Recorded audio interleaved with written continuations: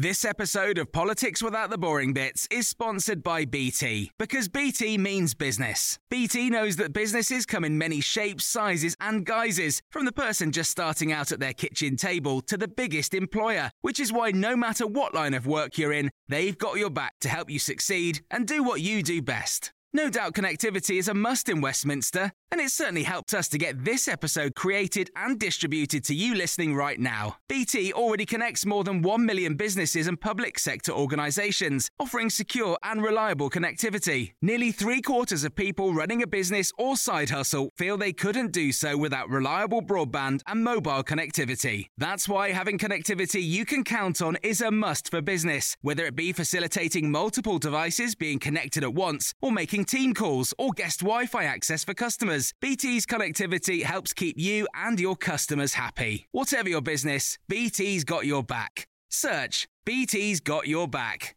This episode of Politics Without the Boring Bits is brought to you by Luton Rising, owners of London Luton Airport, the UK's most socially impactful airport. Find out more at lutonrising.org.uk.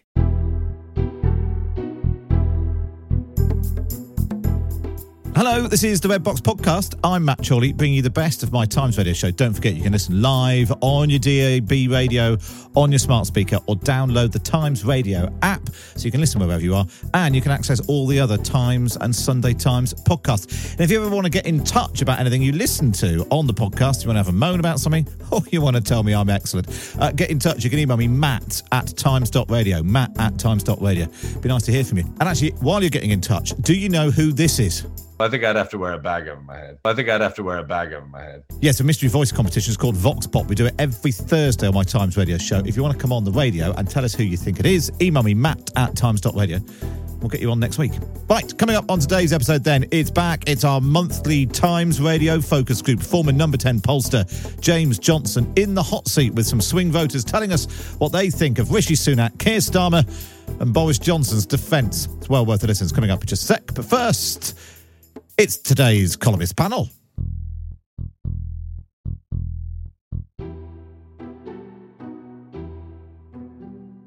Manveen Rana and someone called Matthew on Times Radio. Yes, and we are joined by Manveen Rana. Morning, Manveen. Hello, I love the sting. I know, it's good, isn't it? And it's because every week Manveen will be joined by a different person called Matthew, and this week it is Matthew Parris. Morning, Matthew. Good morning, Matt. Nice to have you both here. This is nice. Nice on a Thursday morning. Now, let's talk about taking out the trash. Rishi Sunak choosing yesterday of all days, I don't know why it would have occurred to him, yesterday of all days, to publish his tax return, revealing that he paid more than £1 million in UK tax over the last 3 years. Here's what he's had to say about it. Well, I published my tax returns because I said I would in the interest of transparency, and I'm glad to have done that. Now, I think ultimately what people are interested in is what I'm going to do for them. And, you talk about the cost of living. Of course, that's the number one priority that I've got, that I'm grappling with. Now, it didn't necessarily work if he was hoping he was going to cover things up, because it's on the front of the Mirror, it's on the front of the Times, it's on the front of lots of the papers, albeit Boris Johnson slightly dominating. It's a bit of an American import, this, isn't it? Matthew, having to see the Prime Minister's tax returns? No, it's a Norwegian import. Yes. Everybody's tax returns are in the public domain in Norway. The Inland Revenue, or the Norwegian equivalent of HMRC, simply publishes or makes available everybody's tax return, so you can find out what your neighbour paid, what your father or mother paid. It's all completely in the public domain. I think it's a bit unfair on Rishi Sunak to suggest that he's trying to hide this. He's actually the first Prime Minister, as far as I know, who has ever published his tax return, and I think it's a very good idea. I think he made about 5 million in the last 3 years. I believe Boris Johnson has made about 3 million in the last few months with his speeches. So actually, it appears to me that Sunak is earning rather less than I thought he would have been.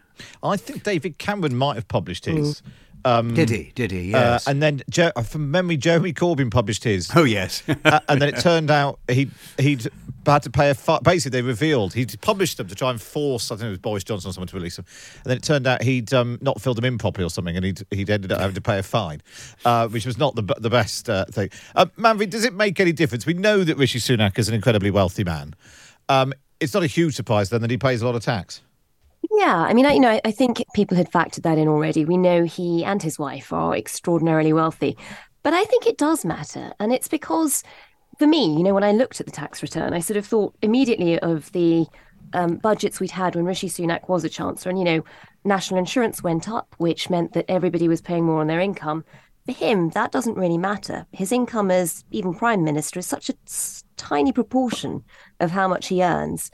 That, raising that a little bit doesn't matter. He didn't very deliberately raise. Do you remember there was even a fuss where everyone thought he was going to raise capital gains tax at the time? He was being advised to, and he didn't. And actually, because of capital gains tax and the way he's sort of working out his shares, he's paying about 22%, I think, on this extraordinary sum. The millions of pounds, which I think a lot of people will look at and think, well, hang on, that doesn't sound quite fair. It is a lot of money, which I know we'd factored in, but people who are in very high-powered, difficult, stressful jobs who are earning similar amounts will be paying far more in tax. He's earned that in a blind trust where he hasn't had to do a single thing, and yet he's paying less tax. And I think stuff like that does matter, and I think it will rile people. How about the rest of us then? Manreen, people, we too are in public life in a way. We have pulpits of our own. You and I are in our pulpits at the moment. Ought we to publish our tax returns so that our readers or viewers or listeners can see how much more we might be earning than them? Well, look, personally, as a journalist, I'm all for transparency. I sort of think that's a great idea. I quite like the Norwegian model. I think we'd have problems here because privacy laws and GDPR have actually been moving us steadily in the opposite direction. But I think it's great. I think it's great to be able to sort of see, how, in a way, it helps you to sort of understand what motivates people, I think. And I just think it sort of means that people are much less likely to look for loopholes, for example, if everyone can see the way you're paying your tax. So I'd be all for that. Actually, I know it's probably very unpopular. No, I agree. And actually, somebody just messaged in saying at least Sunak paid his tax, unlike his mate Zahawi. And actually, the point, I suppose, there's two things, isn't it? One, to make sure that it's all above board, which this seems to be, and obviously reveals that he's incredibly wealthy. But maybe this cuts both ways, Matthew. That actually, we'll hear from our focus group a bit later on, where we get a little bit of this. And people saying, well, look, he's well off, just own it. We know that he is. At least he's not motivated by money or dodgy deals, or nobody's going to accuse him of trying to give himself a PPE contract or lining his own pockets on the side, or having to ask the chairman of the BBC to set up a loan for him. Oh, I agree with that. All this Rishi is so wealthy stuff is a complete waste of time. We say, how can he understand the problems of the very poor because he's very rich? How can we understand the problems of the very poor because we are so much richer than them? The difference in the way that Rishi Sunak lives, his lifestyle, and yours or my lifestyle is very much smaller than the difference in the way you or I live and the way people who are really on the breadline live. These gradations at the top level, and we are all at the top level, these gradations are relatively unimportant. Yeah, that actually, although he clearly earns a lot more money than me, my life is far more like Rishi Sunak's than it is somebody who's really struggling, and that's a really important point. And then the other point that you were touching on, Manveen, the capital gains versus income tax. The Labour Party, Angela Rayner said that this reveals a tax system designed by successive Tory governments in which the Prime Minister pays a far lower tax rate than working people who face the highest tax burden in 70 years. But then Yvette Cooper's been pressed on that this morning. So, well, is Labour saying it will bring the two in line, capital gains in line with income tax? And they're not saying that at all. So either you think there's a terrible business and therefore you're going to equalise them, or you're going to stick with it, in which case this isn't a stick that you can beat Rishi Sunak with. I think it's interesting. It sort of feels like, I don't know where Labour's going to go on this, no idea. But I do think generationally there's a bit of a shift because in the past people were, there are very good reasons why capital gains tax is lower. It's usually because, you've taxed the income that has gone into buying the investing in capital effectively, or holding it as an asset of some sort. I just think you've now got a generation of people who are much less likely to be homeowners, who are much less likely to have huge assets that they are going to benefit from selling at some point. And it just feels like actually the tax burden is now, it's still being tightened around people who are on incomes which often don't allow them to be buying assets, and something might have to shift. It feels like the balance is off at the moment, just because you've got, millennials are much less likely to be homeowners until they're sort of way beyond 40 probably, and I think that sort of feels like we need to sort of shift the tax burden to reflect it in some way. Well, let's move on to the Labour Party now then, because this morning Keir Starmer is making another big announcement. He's making a speech where he's promising to cut serious violent crime in half violence against women and girls. This is him speaking just literally a couple of minutes ago in Stoke. Nothing is more important, more fundamental to a democracy like ours. The rule of law is the foundation for everything. Margaret Thatcher called it the first duty of government, and she was right about that. An expression of individual liberty, our rights and responsibilities, but also justice, fairness, equality, one rule for all. That's the principle I've been proud to serve all my adult life. So he's given himself a decade to meet this target. He's obviously had, it's all part of his missions. We've had his 5 missions. Rishi Sunak's got his 5 promises. Do you think these big promises work, Matthew? Halving an unspecified number over the next 10 years, is that the sort of thing that lands with voters? Well, and will in 10 years' time, were you and I on this programme together again, will we be saying, oh, this is the day, it's 10 years since what has happened? It'll all be forgotten within a few weeks. The leaders of the opposition have to make speeches about something, and so he makes a speech about this, but I don't think anyone takes it very seriously.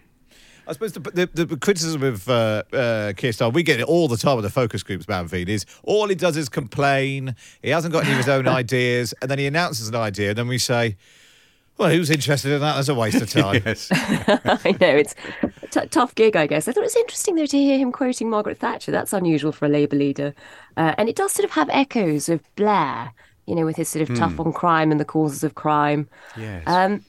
I sort of thought it was quite a clever move in some ways, because I think there is such, there was such visceral anger when the Louise Casey report came out, particularly sort of, for women all over the country, even though it was sort of, the Met that was mainly, covered in that report. And I think what he's doing is sort of trying to channel that, harness that anger, and sort of turn it on, onto government faults rather than just focusing on the police force, sort of, taking the bigger picture of this is as a result of government cuts, or, I don't know if it's entirely fair. The Met, Sadiq Khan has had more oversight probably on what's happening at the Met, or as much as the Home Office. But he is right that national conviction rates on a lot of the crimes against women, whether it's rape or domestic violence, are very low. Yeah. So if he's genuinely going to focus policy on that, I think that would be no bad thing. But, is that enough to actually change violence against women? Probably not. There are so many other social factors which he doesn't even talk about. So God knows. And that really needs fleshing out, just setting a target. And then I think even Yvette Cooper this morning was saying, we'll work through. We're going to speak to some experts about how we meet it. That seems a little bit possibly back to front. Go on then, we should probably turn our attention to Boris Johnson. You thought that Boris acquitted himself well and he's completely in the clear, Matthew? No, absolutely not. No, you guessed wrong. Yeah, he looked like an animal, so to speak, a hunted down animal. He really looked quite defeated, I thought, and he was casting around all over the place, and nobody believes all this stuff about how you had to have leaving parties at Downing Street, and how the rules, or rather the guidance, didn't exactly say that you couldn't be closer than a metre or whatever it was to the next person. It was a pretty pathetic performance, I thought, but I'm not sure that he minds. I have the strange feeling that he wants to be the victim of all this. I have the strange feeling that he would actually like to be thrown out of his constituency and go out with his head, as it were, held high, and his believers, and there are still plenty of them, saying that he has been martyred. It's interesting. What did you make of it, Manvi? Yeah, I mean, I thought he came across as, very angry, quite sort of rattled. And he didn't really present, for me anyway, a convincing explanation of it all. And I thought the moment that was really interesting was just watching the Tory MPs on the committee who didn't seem particularly convinced either. And the most devastating part was the questions that sort of seemed to come, sort of out of sorrow more than anger, where it was just like, God, you really have made a mess of this. So, I'd be surprised if they didn't find that he had, if there wasn't some kind of sanction at the end of it. I also thought it was fascinating, though. I don't know if you sort of saw in the Times this morning, Jacob Rees-Mogg has been out defending him and, described his behaviour at the committee as cool as a cucumber, which I don't think anyone else did. But then sort of tried to explain his answers by sort of saying it was the truth as he perceived it, which felt very close to my truth, which is sort of very the proponents of a big culture war against exactly that phrase. I thought was very interesting. Well, in fact, it turns out Boris Johnson's not the only one who may have misled Parliament. The Full Fact charity, fact-checker charity, Full Fact, has been looking into this. Glenn Tarman is from Full Fact. Morning, Glenn. Good morning, Matt. So how many MPs do you think misled Parliament last year? Of those that we fact-checked, there was over 50 MPs. Wow. And that included 2 prime ministers, cabinet ministers, shadow cabinet ministers, as well as your more rank and file MP from across the different parties. And what counts as misleading? Well, that can be getting your facts wrong. And we challenge where we think the facts are wrong. We challenge the politician to back up what they say with evidence. And if they can't back it up and it's a factual claim, not a view or an opinion, they should correct their mistakes. And the ministerial code for ministers says they should do that. That's what they're obliged to do. MPs are also obliged to be honest. They've got less mechanisms to be able to correct the record in Parliament, and we want that changed. But there's a problem here that's much more widespread than one politician and one inquiry that we've got live at the moment. So how serious are these things? Because is it slip of the tongue, or, Rishi Sunak at PMQ is having all sorts of things thrown at him, says, it was in 2020 and actually something happened in 2021. Are they do they materially change debate? Or are they just, are you nitpicking, I suppose, is the point I'm getting at? Well, sometimes these are small mistakes and they're not something we would necessarily fact check. But for example, it's the existing, the Prime Minister we have now, for example, made a claim about the Labour Party. He said they're being bankrolled by Just Stop Oil. We can't find any evidence of this. And so these kind of claims, they're really important. If the Prime Minister can't back up what he's saying about a political opponent, then it may very well not be true. And these things do colour the opinion of politicians, their policies, and particularly coming up to election, what the electorate, are the electorate going to be provided with information to make a choice? Well, I think in the Just Stop Oil case, wasn't it? There's somebody who'd given Just Stop Oil a lot of money, and support of Just Stop Oil had given Labour £360,000. But let's not get bogged down in that. Matthew, when you were an MP, I'm sure you never misled the Commons, did you? I'm absolutely sure that I must have. I can barely open my mouth or pick up my laptop without committing some kind of a factual error. Fortunately, my readers generally point out the mistakes that I've made online. If every member of Parliament had to stand up and correct the record on everything that they had said that turned out not to be right, you'd find that Parliament was spending about 3/4 of its time correcting what it had said during about a quarter of its time. Manveen Rana and Matthew Parris there. Of course, you can listen to Manveen on the Stories of Our Times podcast, wherever you get your podcast from, including on the Times Radio app.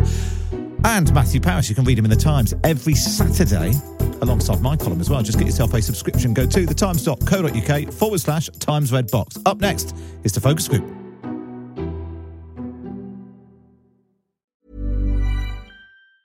If you thought the only way to get a more defined jawline with natural-looking results was through surgery, think again. Juvederm Volux XC is a non-surgical injectable gel filler that improves moderate to severe loss of jawline definition and can help you achieve natural-looking results with little downtime. Even better, this improved definition lasts up to 1 year with optimal treatment. No maintenance required. Improve jawline definition for a smooth, sculpted look with Juvederm Volux XC. For important safety information and to find a licensed specialist, visit Juvederm.com. That's JUVEDERM.com. Not for people with severe allergic reactions, allergies to lidocaine, or the proteins used in Juvederm. Common side effects include injection site redness, swelling, pain, tenderness, firmness, lumps, bumps, bruising, discoloration, or itching. There's a risk of unintentional injection into a blood vessel, which can cause vision abnormalities, blindness, stroke, temporary scabs, or scarring. Talk to a licensed specialist to find out if it's right for you.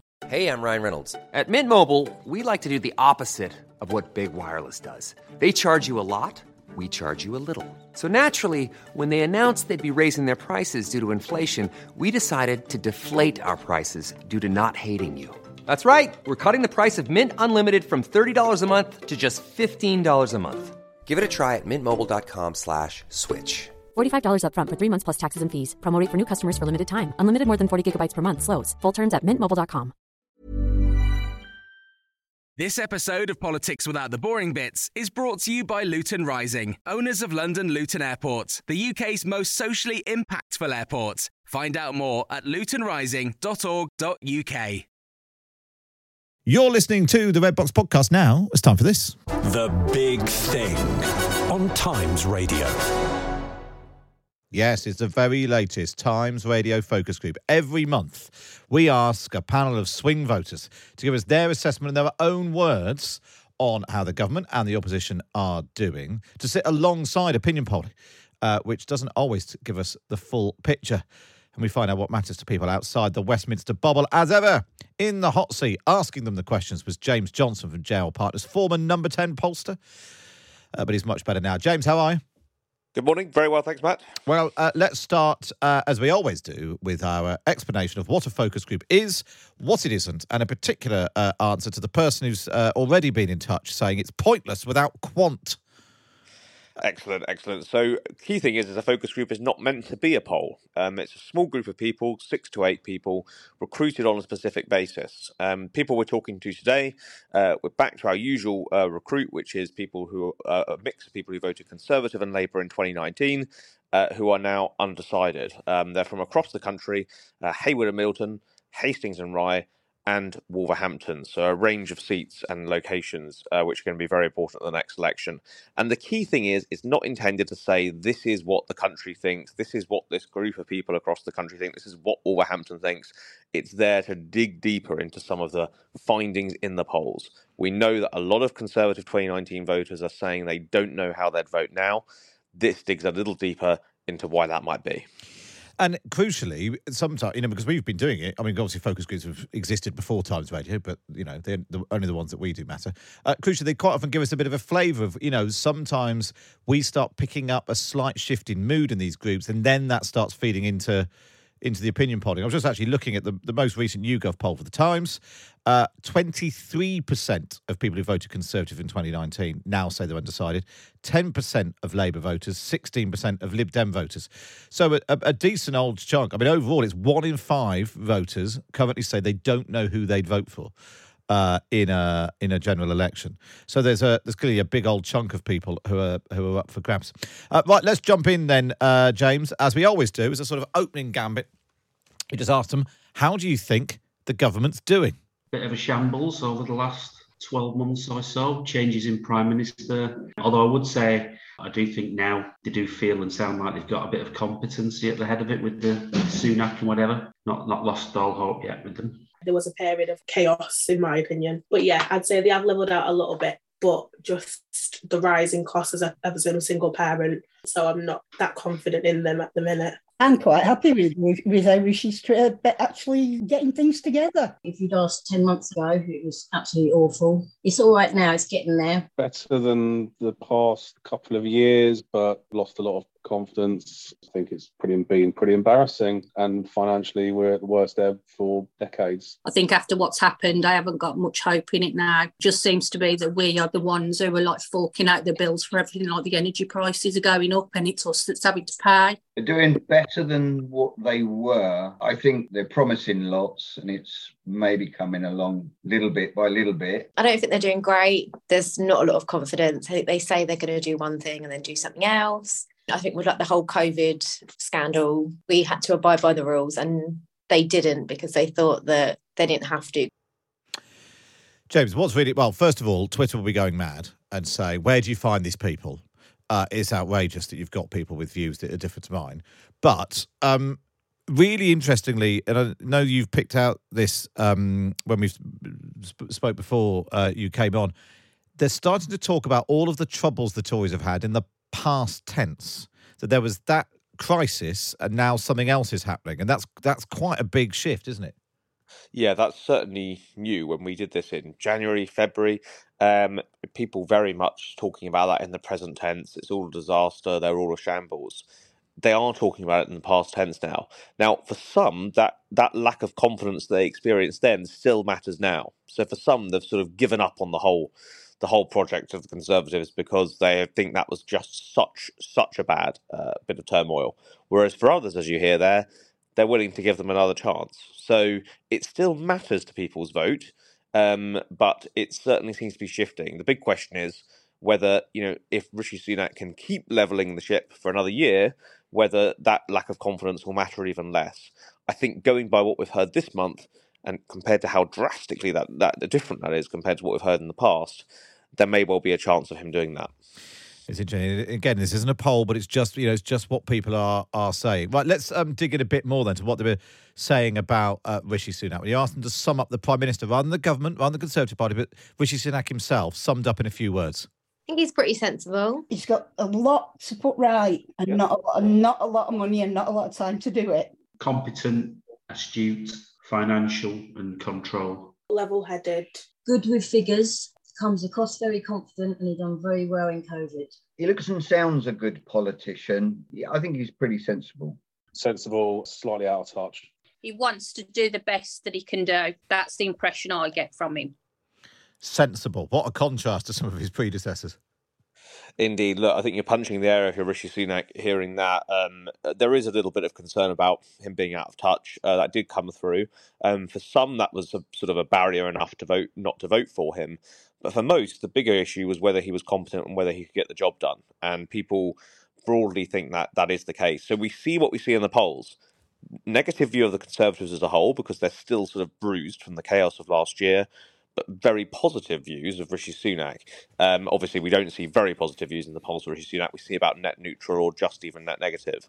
But the difference between the two is very stark, and we can see that playing out there. It's worth saying, Matt, just very briefly, that those who felt he was out of touch, when we asked into a little bit more about that, someone mentioned the soup kitchen gaffe from Christmas Eve. Some mentioned the fact they had a swimming pool. But actually, when we asked what they thought Rishi Sunak should do about that, they said, "I'd rather he just embraced it." In fact, I think we've got that clip, James. So let's just take a listen. So we should point out this was Tuesday night. So this was before Rishi Sunak released his tax returns. So, which I suspect has only pushed this slightly up in people's minds. But this is when you ask them specifically if Rishi Sunak's wealthy background is a negative. People are struggling to pay their energy bills, and he's getting an additional grid network into his house for his swimming pool. There was the whole scandal with his wife as well. Obviously, the billionaires, aren't they, in the whole tax evasion thing. I think he doesn't know what it's like every day for us. And I think also he said, like, oh, yeah, I do take my kids to McDonald's. So I feel like he tries to relate, but not really. You can't win, can you? If you are successful, you're then deemed to be out of touch. I'd rather him just embrace it and go, you know what I find awkward is when it's almost like the teacher at school that tries to be cool by taking his tie off. Just be the teacher then and be the uptight guy that you need to be to get the job done. Really interested in that, James, to sort of own it rather than hiding from it. You do sort of wonder, I mean, it seemed a little bit daft sneaking it out yesterday, although it's not worked because it's all over the front pages. But at least it's out there now. Own it. It's now forcing, I think we're just hearing now, Keir Starmer's said he's going to publish his tax returns today. So, yeah, just own it rather than try to cover it up. I think that's right. The British public are pretty forgiving as long as they don't feel that someone's got of a very different background to them and they're doing things contrary to their own interests. They're very, very rich and they feel that they're punishing the poor. That's a huge problem. But at the moment, they don't feel that Rishi Sunak is doing that, and therefore there's definitely opportunities to lean in. Yeah, it's interesting. Mark's been in touch. I'm really not a fan of the Tories since Calamity Cameron. God, that was a long time ago. But I really don't think. But I really don't think Rishi's wealth is an issue. It's better to have a winner heading up the country, less likely to fiddle the books and everything else around him or her, than having a loser like Bozo Johnson. Really thought Rishi might make a difference, but he's been held back by the Johnson Trust hangover and all their hangers-on. I suppose there is just that sense of maybe that tide turning a little bit. You asked him to rate Rishi Sunak out of 10. He got a 6, a 5, a 6, a 7, a 5, a 7, a 5, and a 6. Sort of not bad. I mean, probably averaging out at a 6. For Keir Starmer, it was a 4, a 3, a 3, a 4, a 4, a 3, a 3, and a 6. So he's not rating as well. You asked him again about Rishi Sunak's pledges when he became Prime Minister. Bit of an awkward silence there. Then a parrot appeared on the focus group. So I think it's the first time we've had a parrot, isn't it, James?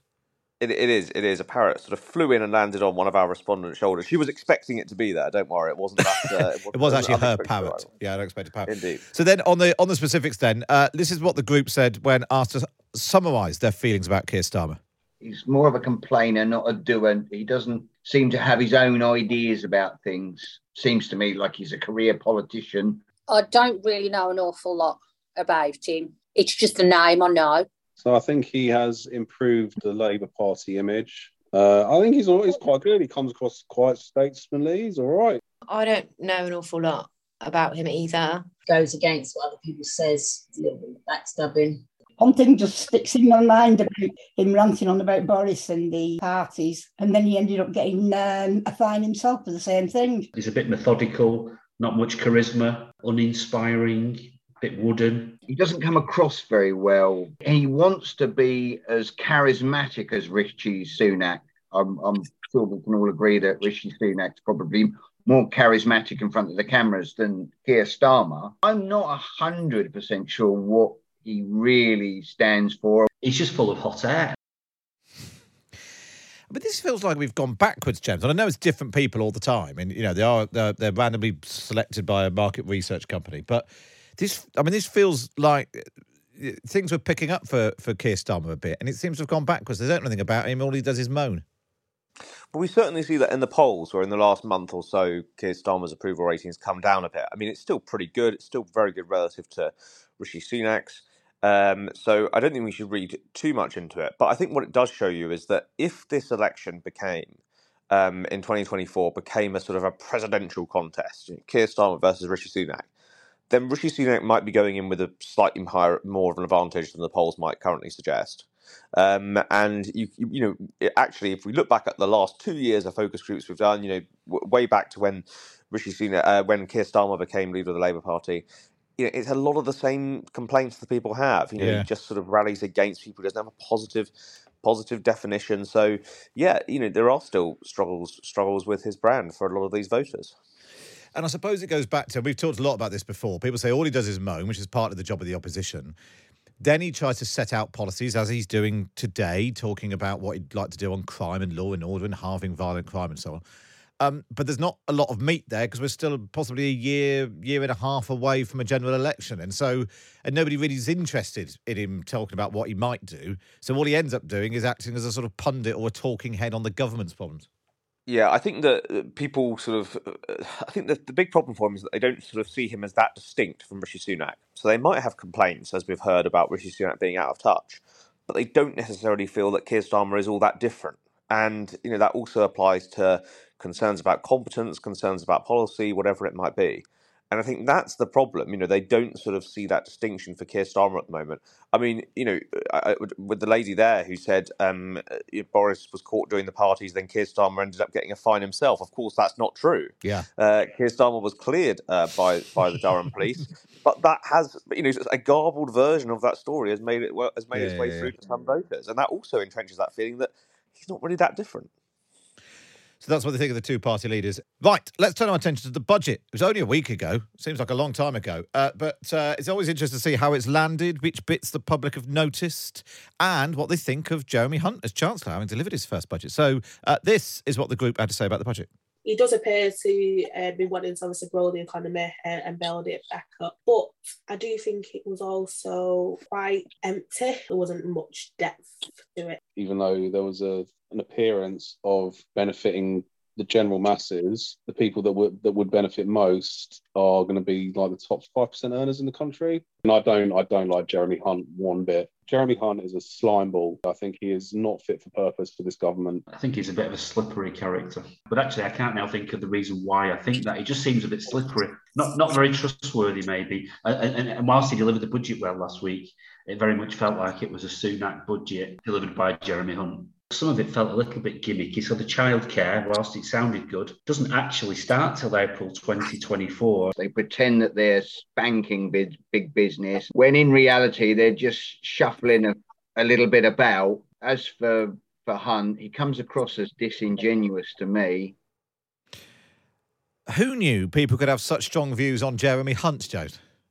I know, it's not great, is it? I think a lot of it stems back to when he was health secretary. I mean, yeah, one chap there said he couldn't even explain why he felt it. So you can see a bit of that kind of. I suppose it's a reminder that this you only get from focus groups rather than looking at opinion polls, that how people come across, how long they've been around for. Sometimes the public just take against someone. And we might think, it's terrible, that's all to do with the image of the media and it's all telly and it should be about policies. But actually, all of that matters in politics. That's modern politics, yeah. And, you see also the voters there, some picking up on, was this more Rishi's budget than it was Jeremy Hunt's? I don't think they were sort of, reading that analysis in the Financial Times. I think they've sort of detected that a little bit themselves, which, sometimes the public can be quite savvy. Look, that's clearly not been a slam dunk budget for the Conservatives. They like some bits, but broadly, as you can see, sort of thought some bits were a bit gimmicky, thought some bits were a bit confusing, a little bit empty. I think it's that reminder that come 2024, Conservatives and Labour are going to need to pledge and be seen to be able to deliver big ticket bits of change. Yeah. This is not just a public that are happy to just sit there and see little incremental improvements. They want to see big and bold vision. They didn't feel that budget was that this time round. Okay, let's turn to the other big political story of the week then. Boris Johnson, up in front of the Privileges Committee yesterday, laying out his side of the story on Partygate and why he feels he didn't mislead Parliament. Reminder, this was on Tuesday night. So we had actually by that point got all of the written evidence from Boris Johnson. And you asked the group whether they think he'd misled Parliament. Yes, he's misled Parliament. He knew exactly what he was doing. He said he didn't mean to. And because it happened a little while ago, it's kind of all right. He did know what he was doing. He made the policies. He can't then turn around and say, well, I thought I was doing the right thing. He absolutely knew what he was doing, and he absolutely misled Parliament because he wants to get away with it. And then James put to the group Boris Johnson's defence that the events did take place, but he was not aware and not told they were outside the rules. Just that Don't believe that at all. Yes, rubbish. Liar, pants on fire. I can't stick up for him on this one. Yeah, he was wrong what he did. It's a bit of a joke, isn't it, for him to say that? Should have said it at the beginning. Doesn't mean anything now. I mean, a pretty unanimous verdict there, James. Probably the most unanimous on any topic you asked them about. Indeed, excellent bleeping work from Times Radio there on that first. It's been a while since we've had to get the bleeper out on a focus group. I think it is. Look, it's a simple fact for the British public on this. If you made the rules, then you knew what the rules were, and any suggestion to the contrary just seems farcical to them. And it really is just that simple. And the other thing about this group of voters is that this is a group of voters who are capable of quite liking Rishi Sunak, not really liking Keir Starmer that much, thinking the budget was a bit rubbish, and also thinking Boris Johnson is lying to them. People have quite complicated, contrary opinions, and on this one, it's just for the British public a common sense judgment. And so, if feed all that, if we keep being told Oh, he's incredibly popular with certain people. And there's a route back for him, and he, outside the Westminster bubble and the pages of the Daily Mirror, he's a huge political superstar. Is that still the case? I find this constantly baffling. I heard at the start of the focus group show, the clip of Jacob Rees-Mogg on the news defending it. The more these people go up and defend Boris Johnson, the more that the public are, having to be bleeped out, quite frankly, in their frustration and anger. Boris Johnson hasn't been popular in any constituency since at least January 2022, when the Partygate stuff came out. He's got an approval rating of -21 in the red wall, which is apparently where he's meant to be so popular. And voters have moved on. I mean, somebody said, I think Danny Finkelstein, Times columnist, tweeted last night. Imagine if Boris Johnson had have become Prime Minister again, and that committee was while he was PM. And I think it's pretty fair to say that, in the wake of the Liz Truss blow to the Tories in the polls, if we were then now in that world, I think we'd be seeing the Conservatives on 15% or so in the polls. Yeah. Because I think people would really just go, well, that's it. This is farcical and it's all over. So I think that is a mass delusion. Well, I mean, it's a delusion amongst that increasingly It's actually not a very small number of MPs. It's quite a narrow delusion. And I suppose actually the point is, you're right, if he was Prime Minister, all the other stuff, the budget, the Brexit deal, the small boats, the agreement with all of that, might not have happened. If they had happened, they've all been overshadowed by the circus yesterday. Just on the subject of people mounting defences, it's worth looking at... It's not very often I flag something from the Daily Express. Scott Benson, who was a cheerleader for Boris Johnson, in mounting the case for Boris Johnson and why he should be acquitted, says, in an unprecedented move, Mr. Johnson was asked to stand to take the oath, perhaps designed to evoke the drama of the O.J. Simpson trial. I'm not sure if you're trying to mount the defence of Boris Johnson, likening him to O.J. Simpson is necessarily, and then being acquitted is necessarily the right way to go. James, let's pull all this together then. Let's forget Boris Johnson for a moment if we can. You asked them to pick between Rishi Sunak and Keir Starmer. I think Rishi Sunak. I just don't think Keir Starmer is doing a particularly good job of holding the government to account. So if he can't do that, he's certainly not going to be any good as a Prime Minister. I think Rishi Sunak, because he's probably a little bit more down to earth. I'd say Rishi, because he's obviously doing the job now. I think he's done well to stabilise things. And I don't know very much about the other guy. I can't even remember his name. Rishi, definitely, because the way he dealt with COVID, and if you can deal with that situation, you can deal with a lot of situations. If I had to choose, it would be Rishi. Pretty stable, pretty competent, I'd say. That's him as a person, not as a party. Yeah, same, Rishi. And I just don't like Keir Starmer. I'd also say Rishi just because he does, out of the two of them, he's just a safer pair of hands, I feel. Rishi Sunak, proven track record, more statesmanlike and uninspired by Keir Starmer. Now, this will have, I imagine, people in number 10, because I know they listen, morning, people in number 10 punching the air this morning, James. And presumably they'll be doing their own focus groups and getting the same sort of feedback. Yeah, now look, worth pointing out that nationally, when you ask this question, Keir Starmer has a small lead on Rishi Sunak. So we're not saying, 100% of voters think this, and we're not even saying 100% of swing voters think this. Now, when you do dig down into Conservatives who now say they don't know, you do see Rishi Sunak doing better. So we're not saying that this is a definitive view of the public. Yeah. What we are saying is that those kind of arguments that people use to justify their choice of Rishi Sunak, stable and competent, safe pair of hands, proven track record, wants to help, they might just give a flavour of the kind of things that people will be thinking about as they go into 2024. And I think, that sense of Rishi Sunak having a plan and direction, which these voters feel, compared to Keir Starmer, that's going to be a sort of a key landing ground, I think, for the Conservatives come next year. So, James, given that you used to do precisely this job, polling and focus groups for Theresa May, would you be suggesting that Rishi Sunak dust off the old strong and stable? I wouldn't go strong and stable, only because I think that is a proof point for why he should then be able to do things that can change the country. And if they just make a stability argument, I think they're going to be in big trouble. They need to do how can Rishi Sunak change the country? He's a good politician. He's got a grasp of things. That needs to be their argument. That's why he can do all of this. But look, Matt, I will say that, I've been saying this since January. It's becoming a tiny bit more fashionable now. is that I do think that the next election is all to play for.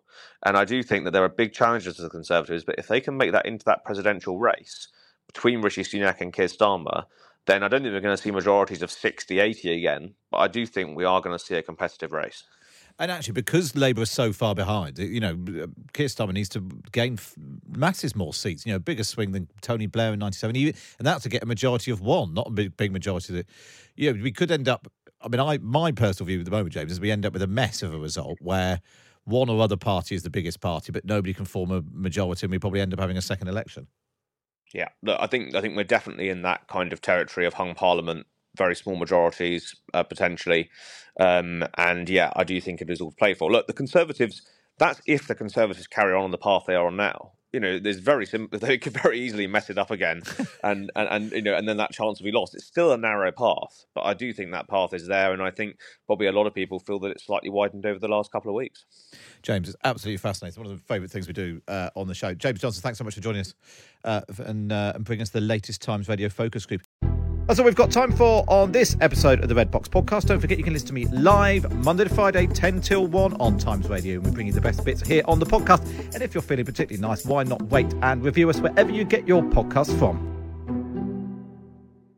This episode of Politics Without the Boring Bits is brought to you by Luton Rising, owners of London Luton Airport, the UK's most socially impactful airport. Find out more at lutonrising.org.uk.